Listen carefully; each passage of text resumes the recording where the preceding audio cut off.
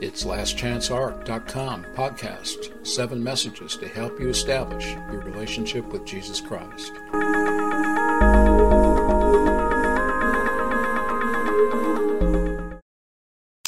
Praise the Lord, everyone. Thank you for coming to this podcast today.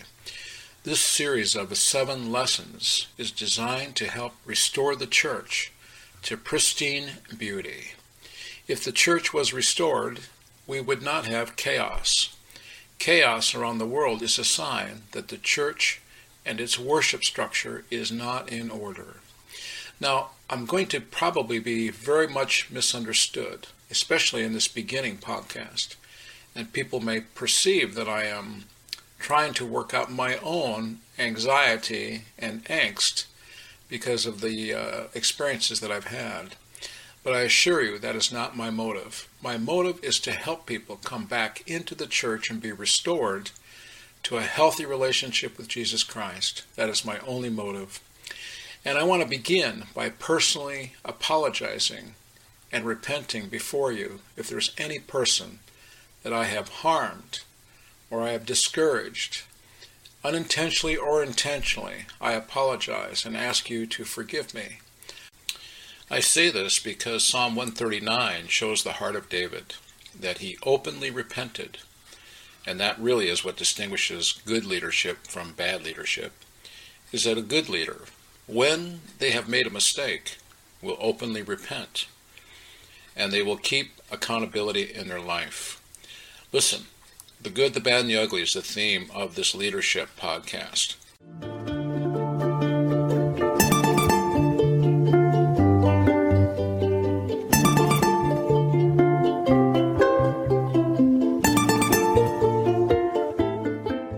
First, I want to begin with the good and look at the models that God presents to us. But I want you to note, not every person that God uses as a good leader is perfect. We all have our flaws. We all make mistakes. The question is, what do we do after we've made a mistake, after it becomes apparent? And leaders must publicly repent and be transparent. So to set the stage for this podcast, I want to say that in the Old Testament, we see people focused on law and order. But the leadership model in the New Testament is love and order. Let's begin by talking about good leadership.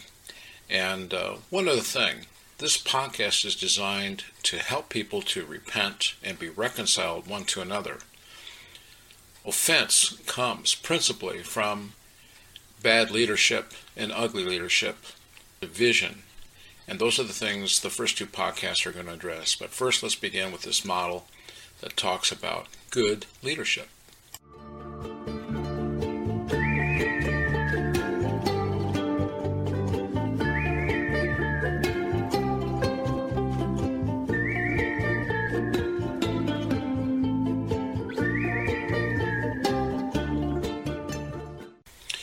So there are different types of leaders in the Old Testament. There are leaders that are from the patriarchs, which are before the law, and then after the law was delivered, there are leaders that are under the law. So I want to talk about first, before the law, we see the patriarchs of Abraham, Isaac, and Jacob, and each of them have characteristics of good leadership. If we would examine Abraham's life, we would see that Abraham first was a man of prayer, and he obeyed the voice of God. He left what was familiar, and he traveled to a land that God showed him. God did not give him a roadmap. He just gave him one step at a time. Second, we see that Abraham was willing to sacrifice human love for divine love. Obedience to God with a desire to please God was the principle that God was after.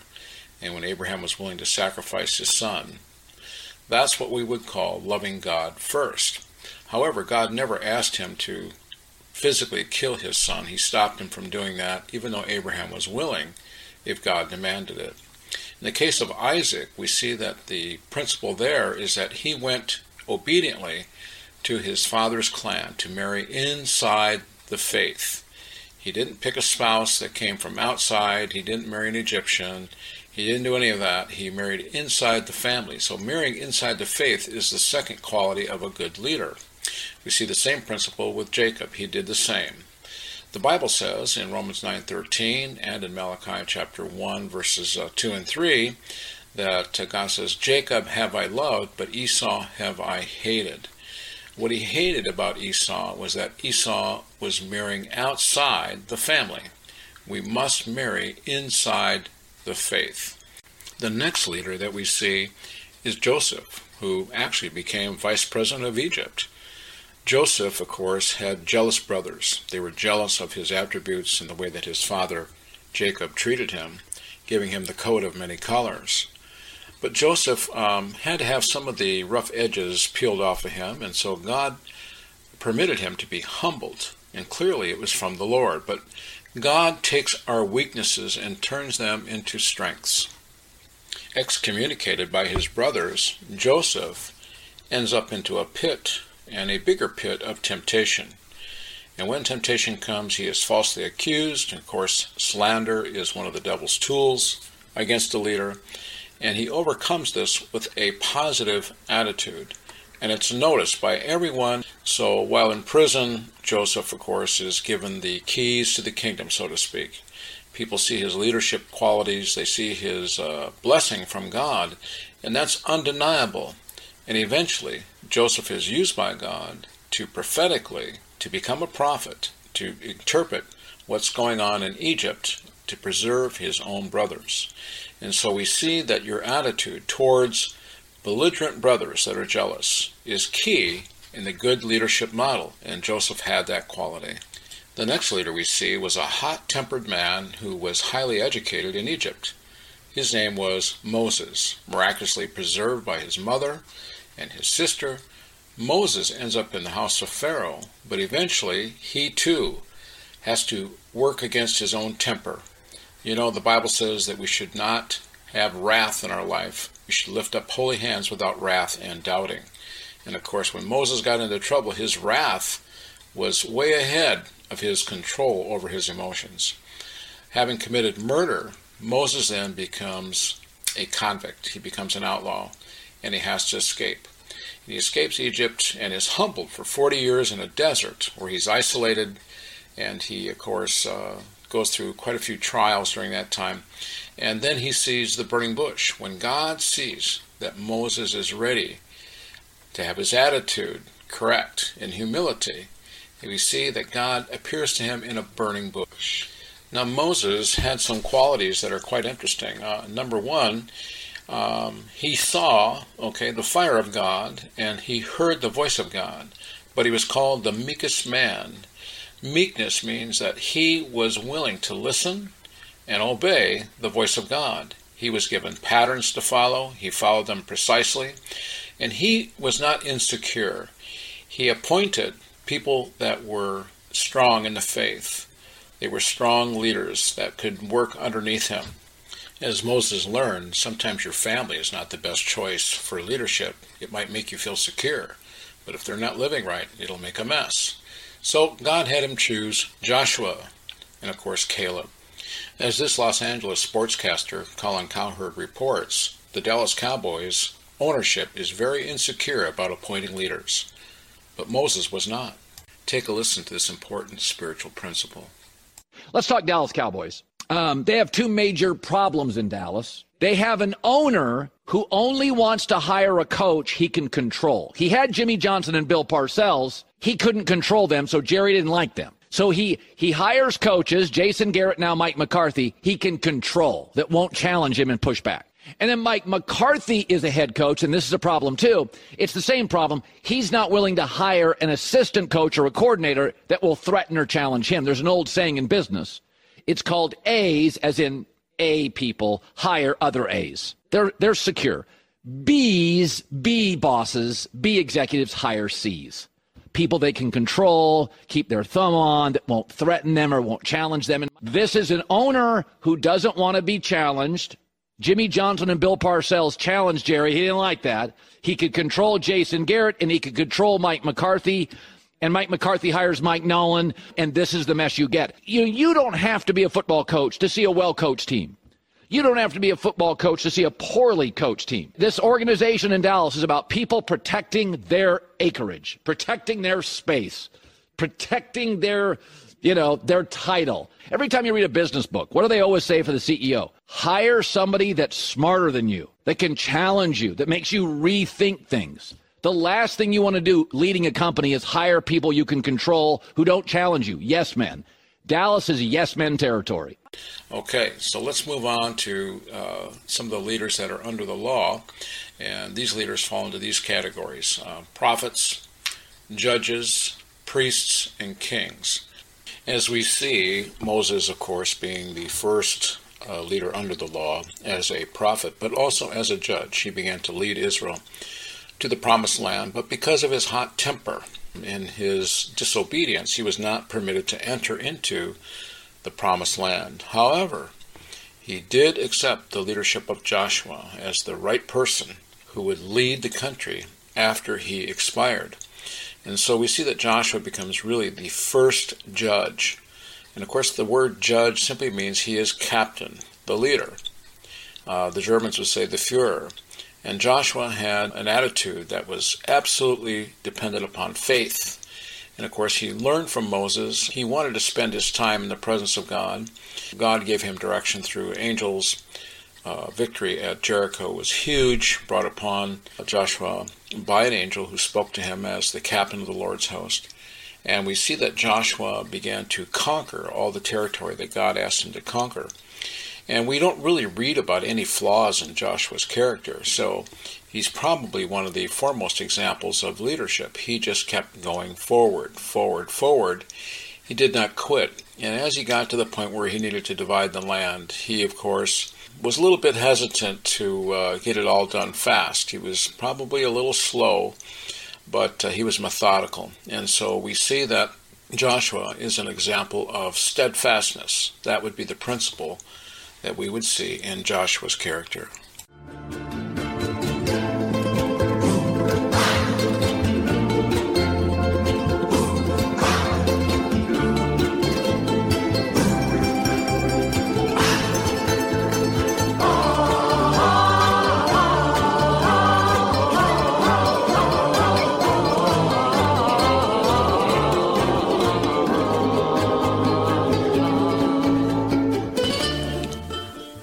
After Joshua, we see a period of time called the period of the Judges. None of these leaders were successful in the sense that they brought a moral integrity to Israel. The key leaders were Jephthah, Samson, and Gideon, but even they had serious defects and flaws. The country was divided into tribes like our denominations today, and nobody was unified, not until the judge Samuel arises. Samuel is both prophet and judge, leader. Now, it's most likely that he was a Levite, but not of the family of Aaron. But the key thing about Samuel is that his epithet said he never let a word of God drop to the ground. In other words, he revealed what God said to him. He traveled about the tribes and he ministered and offered sacrifices, and eventually it was clear that he was getting older and that the people did not trust his sons. It seems that both he and the priest Eli had the same issue, is that their sons were out of control, living immoral lives, and they didn't do anything to correct it. And so the people, having experienced what happened with Eli, with his two sons that were never disciplined and were consuming the sacrifices at the temple instead of offering to God, they were money-focused. So Samuel gets confronted by the people of Israel who demanded a king like all the other nations. And Samuel told them, okay, I'll take it to the Lord, and he did. And the Lord said, they didn't reject you, Samuel, your leadership. They rejected mine. So God decides to use this event to show them what bad leadership is going to be all about. So Samuel anoints a man, Saul, to be their leader. He's handsome, he's tall, all the things people look for. They look for success when they vote for a leader, and that's who Saul was. But the problem with Saul, he was not a good leader, and so we're going to talk about him in the next podcast, bad leadership. But in this case, we're going to go on to David. So Saul rises, then he falls, And then David unites all the tribes together under the flag of Judah. And we see that that's God's goal. God's goal is to unite all the denominations together under one banner, Jesus Christ. And we've all got differences, and some of us have wacko ideas, and some of us have ideas that come out of Greek philosophy. But it's Jesus' desire to make us one tribe with one plan of salvation, one doctrine, and to allow the Holy Spirit to teach all of us. So David rises, and he too begins to fall. And the common thread between Samuel, between Saul, between David, is that they did not have anybody to speak in their life. They were not accountable, and they developed an infallibility and the cult of personality. When you don't have anybody to challenge you, like Jerry Jones of the Dallas Cowboys, you will fall. Every person, no matter how high and mighty we think we are. No one is infallible. There are no popes in Christianity. We all need accountability. We all need to have somebody speak into our lives and challenge us when we're going off the rails. And eventually all of us do if our power is unchecked. Machiavelli said, absolute power corrupts absolutely. But what brings David to our attention is that when he was confronted of his sin of adultery and murder by Nathan the prophet, he repented, and repented publicly. He confessed his sin. He endured the consequences of sin. And when we're not accountable, there will be consequences, no different than what David suffered. In this case, David wrote Psalm 139, confessing his culpability, that he had flesh, that he was liable to sin, and we all need somebody to speak into our life. When leadership makes bad decisions, we should ask ourselves the question, what would Jesus do? Or better yet, what would happen if people exposed our decision in the newspapers? Would we be proud of it, or would we hide? That's a key question. Okay, so now we're going to move on. The next leader that we see that fell into infallibility began in a good way, King Solomon. He built the temple, he brought stability to the kingdom, and he had a wisdom in all kinds of sciences, including making money. Solomon knew how to make money, and the gold and silver that flowed into Jerusalem was like concrete, stone. It was like something that would be worthless, but yet it came in abundance because of Solomon's genius. However, like people before him, where you rule an absolute monarchy, he did not have any accountability. He began to marry foreign wives who brought foreign idolatry into the land of Israel, and he eventually fell. Recall, Jacob built an altar, but it would appear that Solomon neglected the altar. But for a time, he represented good leadership. And so we see a pattern that follows all the time. God warned them if they wanted a king, that eventually every king, every absolute monarch, falls into some form of oppression where he oppresses others to prop up himself. And all of us, every human being has flesh. And the question is that when people begin to worship us, praise us, and tell us what a great sermon we had, how smart we are, how wonderful we are, will we fast to keep pride at bay? Because pride is always the consequence of infallibility. As a leader, do we say that it's my church, or does the church belong to Jesus Christ? That's a key question. Solomon built the temple of God. The manifest presence of God appeared, and that's what all of us should be doing, is building the kingdom of Jesus Christ, not our personal kingdom. Do we drive a Mercedes-Benz and a Lexus to church, or are we somewhere in the middle? We know that we have people that can barely afford to ride a bicycle to church, and others can afford a Rolls-Royce. So where should the leader be? In my opinion, somewhere in the middle, because ostentation is a bigger disease than outward adornment.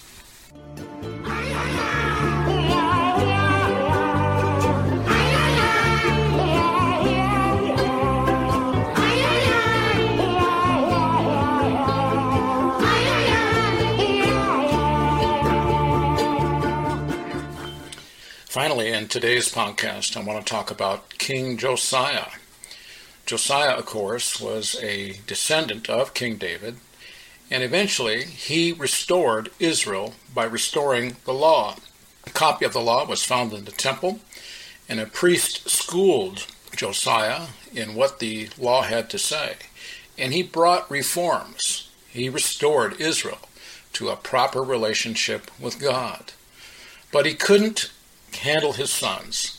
His sons who eventually succeeded him were evil, and the issue is this, is that each person, no matter who they are, no matter who your parents were, is responsible to walk before God.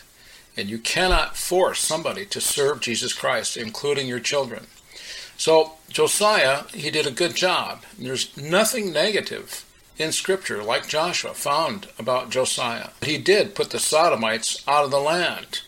And for those of you who consider that the homosexual lifestyle is just another lifestyle in the church, you need to look at the leadership of King Josiah. That's where I'm going to stop today. I could talk about a few others, and I will in the next podcast, as good leadership, but then we'll get into bad leadership and what the problems with it are, and then ugly leadership. And this is what I want to say.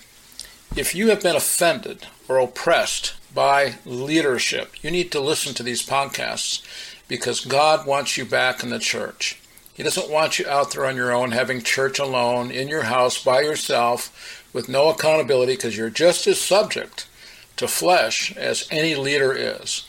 And so we need to live a peaceful and quiet life. We need to be able to coexist with people that do not have any common sense. And if you're one of those people that has been offended by clergy or by leadership, I would encourage you to make a fresh start and to forgive them and to reconcile. And this podcast series will describe the reconciliation process and how to come through that and why it is so valuable.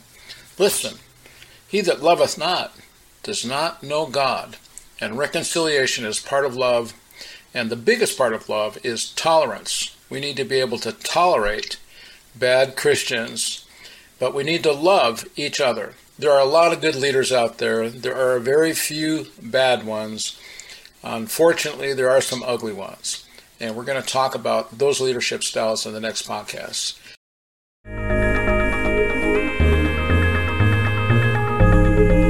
Thanks for listening to LastChanceArk.com, a 7-message podcast series to help you establish your relationship with Jesus Christ.